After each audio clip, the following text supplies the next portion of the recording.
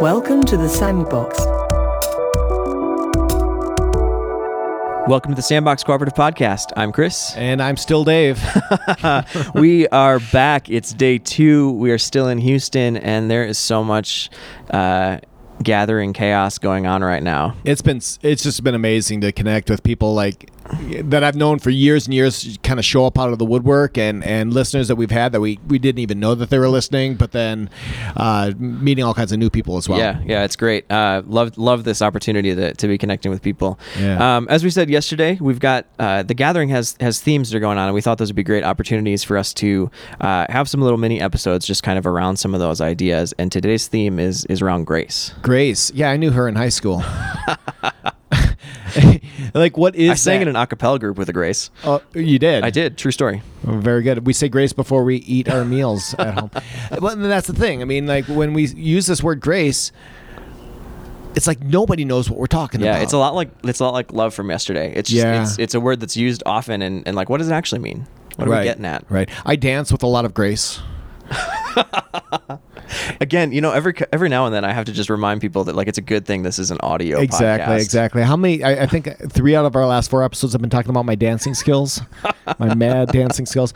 No, I mean the idea of grace is totally a countercultural notion. Mm-hmm. I've worked with middle school students, and I've taught classes with middle school students where over the course of 3 years, I really wanted them to understand and know what this word grace was all about. So I've drilled them on it. I've quizzed them on it. I've asked, just continually teaching, hey, you need to know this word. And at the end of it, we have this exit interview, this exit conversation. And I ask, what does grace mean? And it's complete crickets.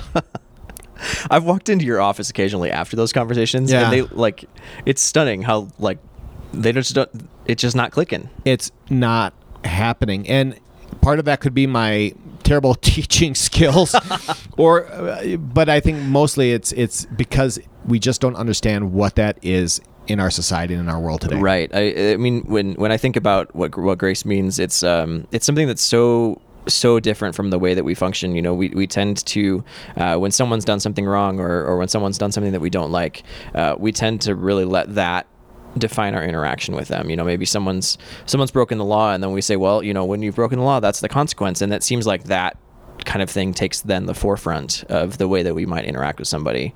And the thing about grace in my mind is that when we take some of that away, and we actually kind of start with that, looking at someone and saying, you're valuable, you're a human, and you have worth.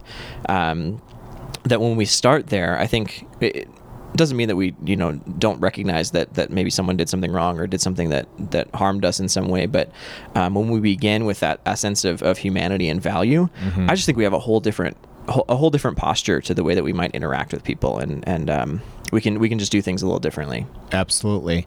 It reminds me of this, what you said reminds me of this quote from Bono from U2. And here's what he said. At the center of all religions is this idea of karma. What you put out comes back to you, an eye for an eye, a tooth for a tooth. It's clear to me that karma is at the very heart of the universe. And yet along comes this idea called grace to append all that as you reap, you will sow stuff. Grace defies reason and logic. Love interrupts the consequences of your action, which is, in my case, it's a very good news indeed, because I've done a lot of stupid stuff. See, it doesn't excuse my mistakes, but I'm holding out for grace.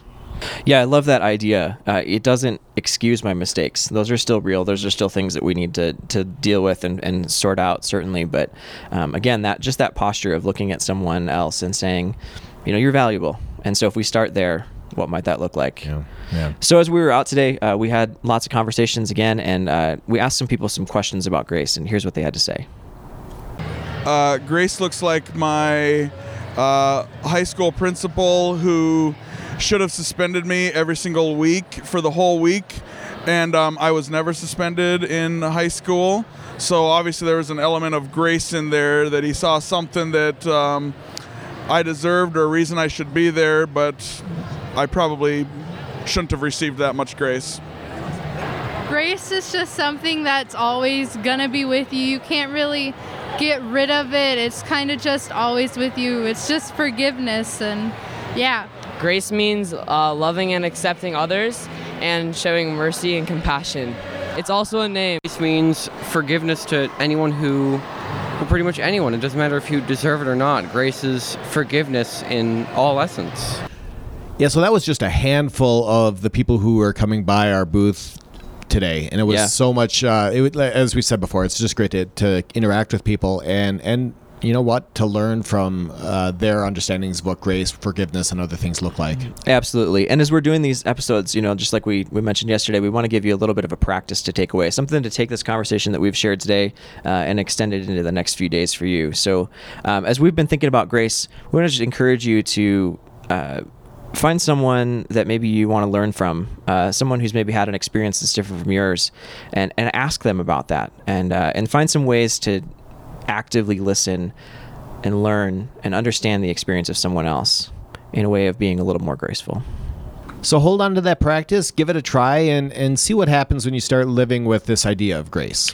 And yeah, make sure you're checking us out on social media. There's lots of gathering left, so we'll be posting pictures on Instagram and Facebook, and lots of great ways to connect with us. Maybe you're at the gathering and you want to share this podcast with someone at home. Go ahead and share that with them. You can point them to our website, sandboxcooperative.com. Otherwise, share with a friend, because there's always more room in the sandbox. Until next time, we'll see ya. Bye. Please watch your step as you exit the sandbox.